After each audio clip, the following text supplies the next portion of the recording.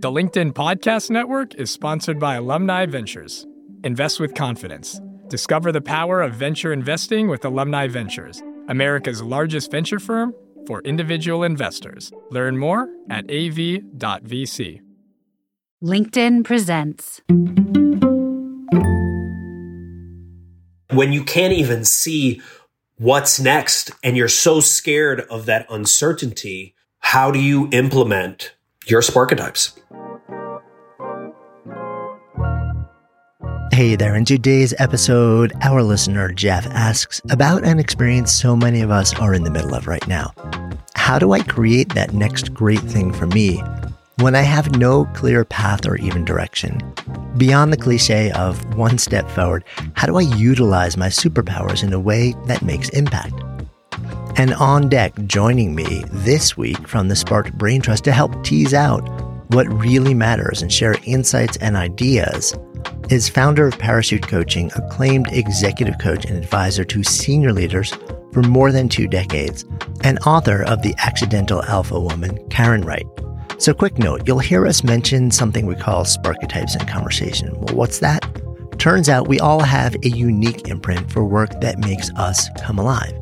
This is your Sparketype. When you discover yours, everything kind of starts to make sense on a whole different level in work and life.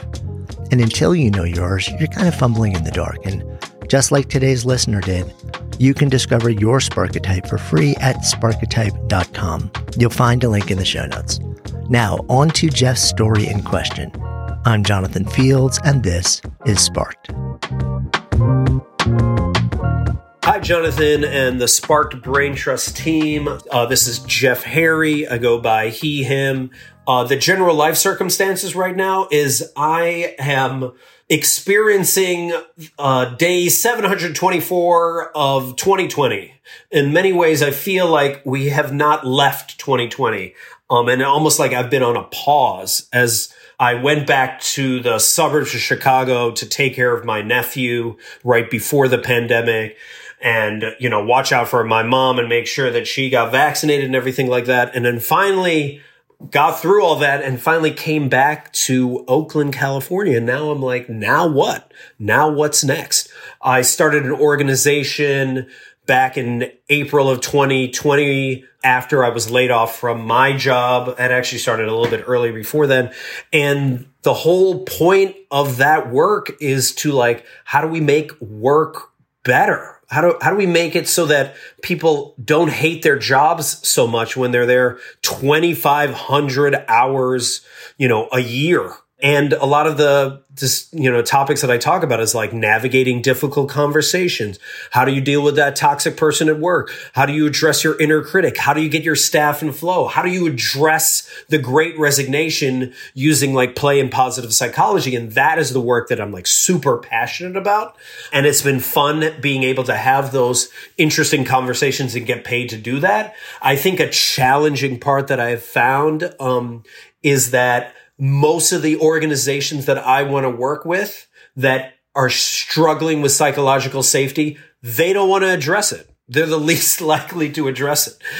So I'm trying to figure that out. And then tying that into my Sparketype. So my primary Sparketype is advisor, as I do love to coach. I do love to mentor. I do love to teach.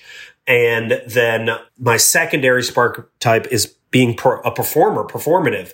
And I use performing as a way to slip in, emotional intelligence, to address really hard conversations. How do we deal with that a-hole at work, right? How do we eradicate him or have him change his behavior? I want to talk about those things, but I use this performative. You can even see it in a lot of my videos where I'm being very silly, right? Or having people do a bunch of role playing, but I'm slipping in something that actually matters, because that's what I want to talk about. I want to talk about how we can build more connection and more attunement through play so that people actually enjoy enjoy going to work. As for my anti-Sparketype, it's essential. It's being an essentialist. It's those detail-oriented, long slog, outreach, taxes, all that stuff is just like my kryptonite, which probably is getting in the way of me being able to do this work, even in a bigger way. As really, I would love to just be on bigger stages, not for an ego sense, but because I feel like not enough people are talking about stuff like toxic masculinity and toxicity in the workplace and stuff like that. And I'm like, we got to address this or work's always going to suck. This is why so many people quit in the last year. So as you can tell, I'm very passionate all about that. As for my question to you is, once you know your Sparketypes, how do you know how to implement them in a way to create something new when you have no blueprint of what that new even looks like? It's said, like 20, 30 years ago, we didn't know that like Google and Facebook and Snapchat and TikTok would even be a thing. How does one imagine that for their own self? How do I create the next great thing for me when I have no idea even where to go, not even a path, not even like a direction? And yes, there's the cliche of like, you just take one step forward and you follow your curiosity. And that's what I tell people as well. But many people need more than that, right? And they need to figure out, how do I actually utilize my superpowers or my Sparketypes in a way that actually makes impact? So that would be my question of just like, when you can't even see what's next and you're so scared of that uncertainty, how do you implement your Sparketypes?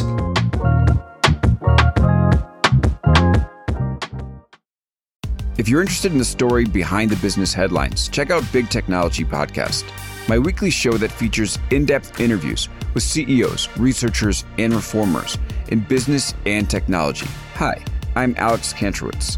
I'm a longtime journalist, CNBC contributor, and the host of the show. I empty my Rolodex every Wednesday to bring you awesome episodes, so go check out Big Technology Podcast. It's available on all podcast apps. Would love to have you as a listener. The LinkedIn Podcast Network is sponsored by HubSpot. More to-dos, less time, and so many tools to keep track of. Doing business can be hard, but you don't need a miracle to hit your goals. You just need HubSpot. Their all-in-one customer platform can make growing your business infinitely easier. Imagine this: higher quality leads, fast closing deals, wildly happy customers, and more benchmark breaking quarters. It's not a miracle, it's HubSpot. Visit HubSpot.com to get started today. So that is a really interesting setup, and it brings in an experience, Karen, that you and I have both had, in that we've both started stuff ourselves, and we have been in this very position maybe more than once even. And we've also worked with bigger organizations, which was sort of like mentioned early on. How do you get people to even really care about this stuff right now? So, Karen, in addition to advising countless founders and senior leaders yourself, you've built your own organization that is a beautiful expression of your own personal advisor Sparketype, or the impulse that guides you through a process of awakening growth. So I'm curious, both drawing on your experience as a founder and also as somebody who has spent a lot of time and thousands of hours advising people with similar questions all along the way, what are some of your thoughts on some of the questions that were teed up here? Well, one of the things that struck me was the idea of implementing your Sparketypes, which you don't do, really. I mean, the Sparketype describes something innate. And so really, the reason what I do has been such a perfect fit for me is not because of a grand design or a master plan, but because I discovered something that resonated, that really lit up inside of me, and I rolled with it. And that's the essence of the coaching work that I do, really connects with my own advisor Sparketype. And where I have had to learn to invite others into my world is when what's required doesn't line up well with my innate Sparketype with my innate needs and style. So, Jeff said his auntie is an essentialist. Well, that means that the creation of systems and blueprints, as he referred to them, that's going to be tricky. That's going to be hard. It's going to be probably depleting. And I could hear the frustration in his voice when he talked about, I don't even know how to create a blueprint. Well, there's probably a good reason for that. So there may be an opportunity for some collaboration, for some brainstorming, to maybe bring some others into his process. So he's not going it alone. Yeah, I mean, it was really interesting, right? Because part of what he said was, for people like me, where I don't actually know what this is going to look like yet. I don't know what the form, I know I have this impulse. I know there's stuff that I love to do. I know pieces of the puzzle, but I don't quite know what the end point is. So how do I actually create a path or a process to this endpoint that doesn't exist yet? And this is not unique to Jeff. No. This is the plight of almost every founder, every entrepreneur, whether you're starting a scalable company or a private practice or your own freelancing, whatever it may be, where you kind of know the feeling that you want it to have at the end. Yeah. But you don't necessarily, and even if you have a clear picture of what you think you want to create, very often by the time you create it, it looks nothing like that. This is true. Well, and what he's got going for him is that secondary performer, which means he's probably comfortable out in the world talking with people about something that lights him up, something that he really believes in. And I know that my own path, and when I've connected with people who are at a similar stage of the journey, the idea of just having lots of conversations, test driving ideas, seeing what lights him up, what ideas resonate with other people, putting himself in the path of lots of different stimuli and just seeing where his gifts seem to be adding something to a situation or supporting another person's process. I mean, I think that might be one way to think about the stage of things that he's at. Yeah, I mean, no doubt. It is interesting that he has that performer in him also. As we've seen in the data, that's actually the least prevalent Sparketype or impulse for work. And it's actually the most prevalent anti-Sparketype. It's the things that tend to drain and empty people the most.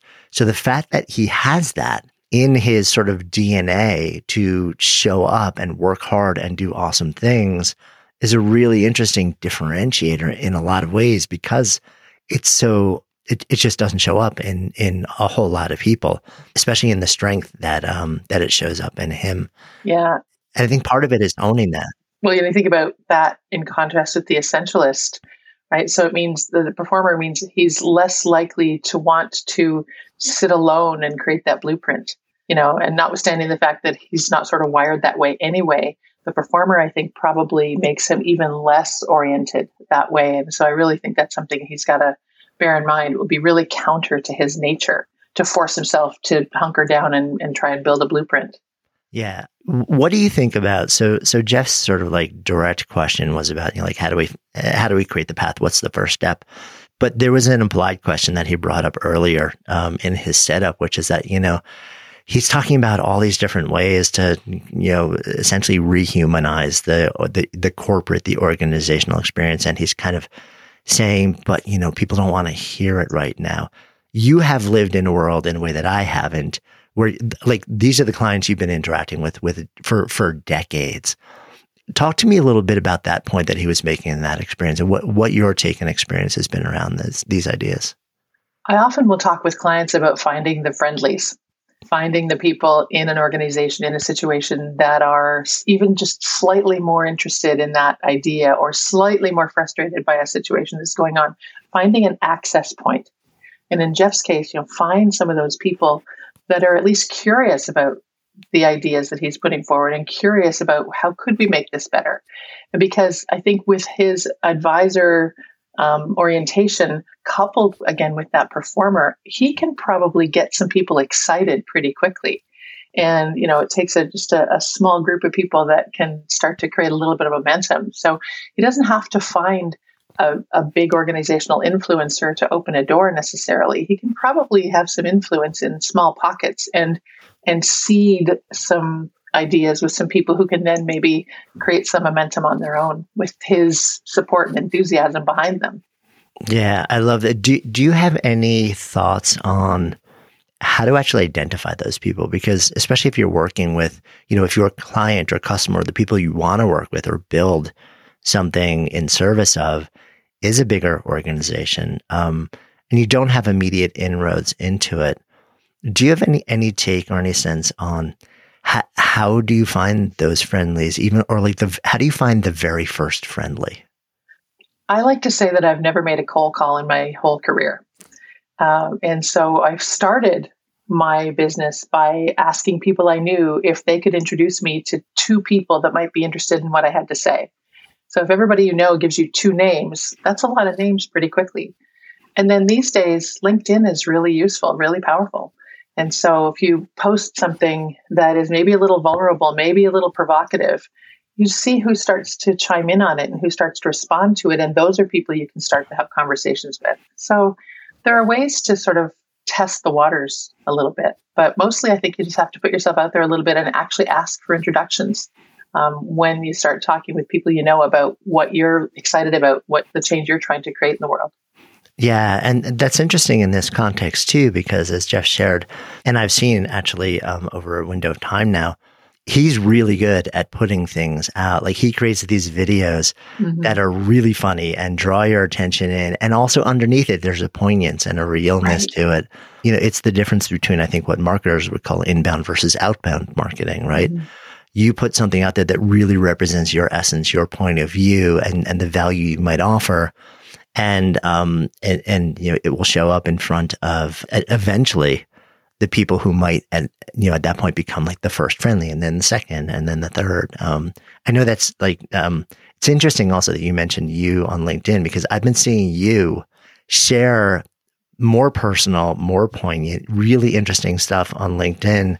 And from the outside looking in, it looks like the response has kind of been exponential as you've been stepping into really sort of sharing more of your essence. You are 100% right. So what Jeff has going for him is that he really does have a unique voice already established. He knows that about himself. That is a wonderful starting place. I've only recently started to get a little more courageous, and to your point, just sort of open up a little bit more. I, for the longest time, was sort of loud and proud on LinkedIn is all for business, and I've got to be the proper business self. And really, in the last couple of years particularly, I've decided that there just isn't time for that level of artifice or facade or whatever you want to call it. And so I've said within my company, we only want to work with humans who really care about other humans and humans who care about making the world a better place. And that's the level of openness that I'm trying to put out into the world. And you're right, the response has been wonderful. Yeah, it is. It's so interesting. And then when you think about Jeff, he's got the advisor and then the performer side of it. He has this ability to just really draw you in. So part of it is almost want to say to him, keep doing more of what you're doing, and just figure out ways to share it as widely and with the most aligned potential audience humanly possible, and know that over time people will start to discover it and say yes. I think if you're consistently putting out a message that you really believe in, I do believe that people come. But really, he's got to have the faith in what he has to offer and the commitment to those ideas, and keep at it, because he does already have a voice. He already does great work. Yeah, and the whole idea of what will this look like? How do I decide? Because he's asking really two questions. How do I figure out what the first step is? But then he's also asking, what is this eventually going to be? What should it be? And how do you answer the first when you don't yet know the second?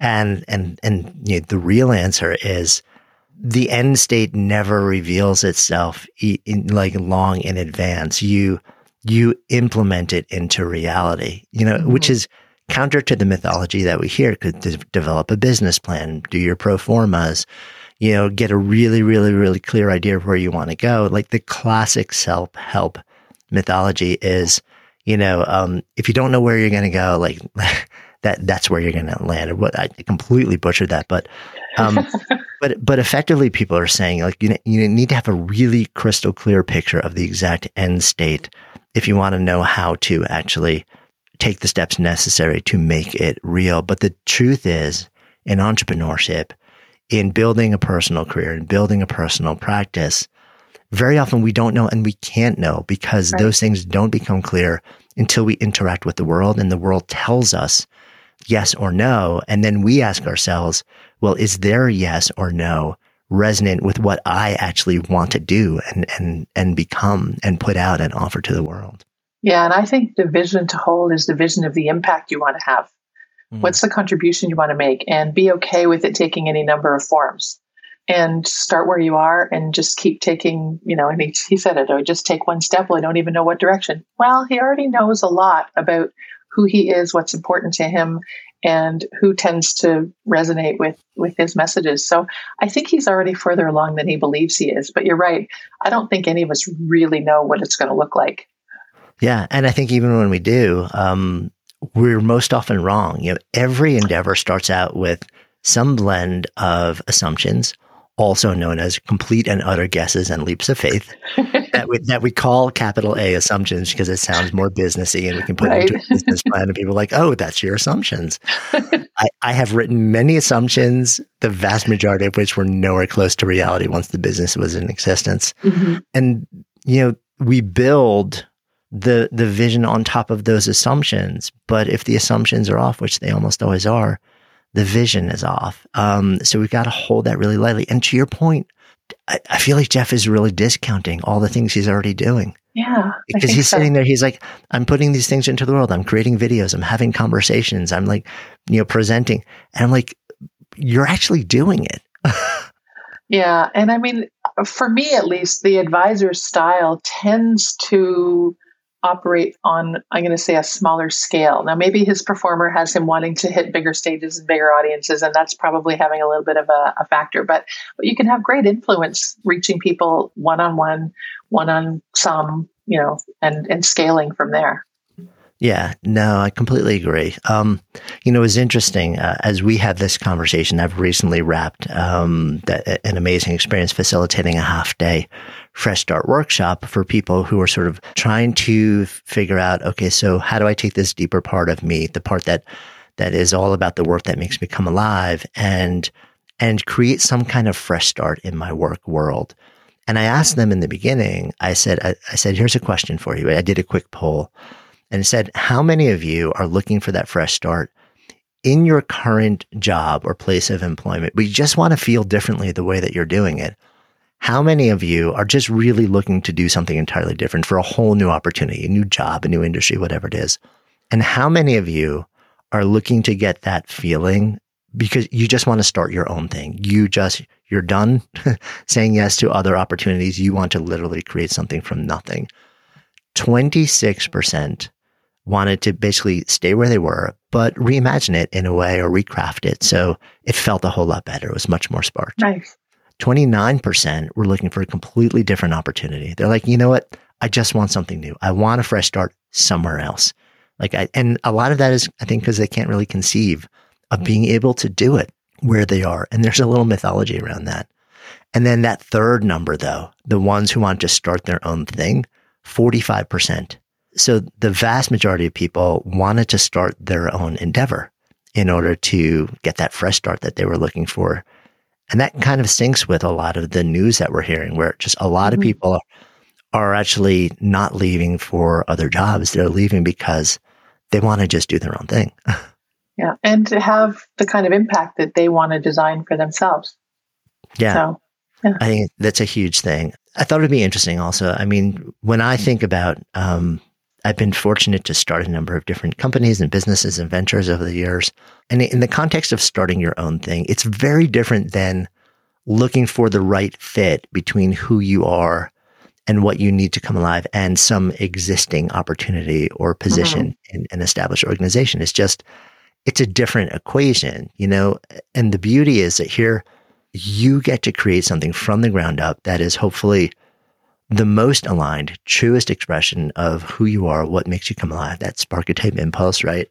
But at the same time, and I think this is part of what Jeff was getting to, you have to figure out this thing that the entrepreneurial world likes to call, quote, product market fit. Right. And I have real mixed opinions on that. On the one hand, yes, product market fit matters. And product market fit is basically just, you have to figure out a way to offer value to other people that they actually want and value enough to pay you to sustain yourself in the world. So that matters. Like, we can't have a business or a consulting practice or whatever it may be if we don't figure that out, right? But at the same time, sometimes we get so wrapped up in chasing that and trying to figure out, what do they want from me? What do they want from me? What do they want from me? How do I package it in a way where they want it and they'll buy it and they'll pay for it and I can build this thing that I want to build, that we kind of forget that if we're not doing it in a way that also fills us up, then we end up creating something that can be outwardly successful, but inwardly, we've kind of just recreated the scenario that we probably left when we thought we were leaving a job that was emptying us out. One of the most powerful moments I had in my coaching business career, and thankfully it was early, was when I was being interviewed by a client. And he said, "You're hired. Do you want to know why?" And I mean, through the course of the interview, he had asked me a number of questions, not only about how I coach, but about my life and so on. And he said, "Do you want to know why?" And I said, "Sure." And he said, "Because I want what you've got." And so, and I think back again to Jeff and the joy that he shows up with, and the positive energy that he exudes all the time, and the playfulness and the fun with which he approaches everything. I think that's going to take him a long way in terms of being sort of a magnet for the kind of clients who are going to really want to connect with him and say, "No, you know what, whatever it is you're doing, let's talk, because I want a piece of that. I really want to, experience more of what you seem to experience in your life." That feeling of aliveness. Right? Isn't that what we all want at the end of the day from the work that we're doing? I so agree. So as we start to come full circle and sort of like our reflections on Jeff's question, and it's certainly a question that's being asked by a lot of people, if at least the 45% of the folks who were in the workshop that I just facilitated, and we're seeing that at scale with the data that we're seeing at people, like changing what they're doing these days. If you think about, if you were to tell Jeff, like, this is the most important thing that I would invite you to really focus on at this moment in time, what would you think that would be? Well, he says he's already out there having conversations and talking to people. I want him to pay more attention to what he's hearing in those conversations and noticing the through lines, because he might not be at the scale that he somehow imagines for himself, but I believe that he's probably already hearing clear messages about the importance of what he's bringing to the party. And, when you're an advisor, oftentimes people aren't necessarily buying the business or the framework or the product. They're buying you. And so I think he might be closer than he thinks. As you're sharing that, I was like, it's that when Harry met Sally, like diner moment. It's like, I'll have what she's having. It's like, we want that feeling of just being utterly ourselves, like fully expressed in the moment and accepted and joyful for who we are. And you're so right. I think we get so wrapped up in what is the value proposition that we're selling. And if you've ever had any sales background, we're probably trained in that to say, like, they're not buying you, they're buying the thing because it helps you keep showing up, when in fact we know pretty well that part of what they're buying is us and our in this case presence. It is definitely. Yeah. That, to really just dial up your presence, stand fully in your essence in who you are. And at the same time, I agree with you. I think, like, part of the takeaway from me would be stand fully in who you are. If anything, dial it up. Don't ever dim it, and have a lot of conversations purely for the purpose of learning. Focus less on what that end state is going to look like. It will reveal itself over time as you take the steps. It's going to show its hand, and eventually it may show enough where you can create that bigger, more solid vision. But, work on simultaneously having conversations that allow you to show up as yourself and continue to elicit, what are people generally responding to when I show up and have these conversations? Is it the ideas? Is it the presence? Is it some blend of these? And then start to run experiments. Well, let me try, what if I offered it in this way? What if I spoke about these topics? What if I offered these ideas or frameworks? Right. And just see how people respond. Mm-hmm. Yeah. And don't think less of what you're up to because you're not at scale yet. Having a really powerful impact on one person or 5 people or, any small number, that's got value and that's got a ripple effect. I once worked with a client who, when I asked her about her vision for the work that she was doing, she said, her name was Donna. She said she wanted it to be 6 degrees of Donna. She wanted to know that everything she was up to had enough ripple to affect 6 people, outwards from her. And that was the way she'd know that she was having enough, an impact that was big enough for her.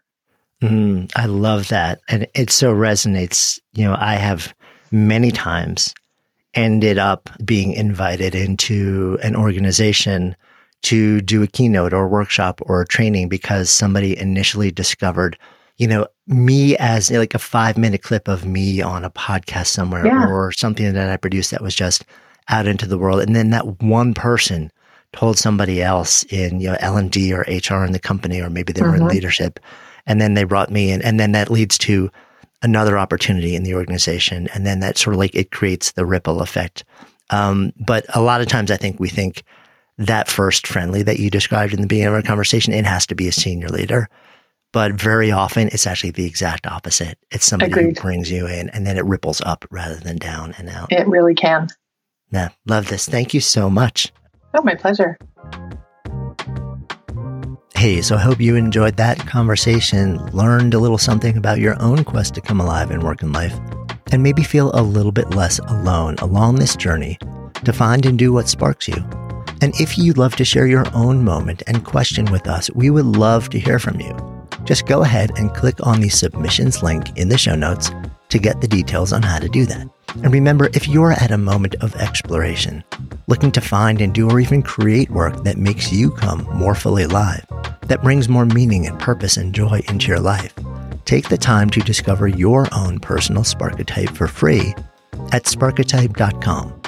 It'll open your eyes to a deeper understanding of yourself and open the door to possibility like never before. And hey, if you're finding value in these conversations, please just take an extra second right now to follow and rate Sparked in your favorite podcast app. This is so helpful in helping others find the show and growing our community so that we can all come alive in work and life together.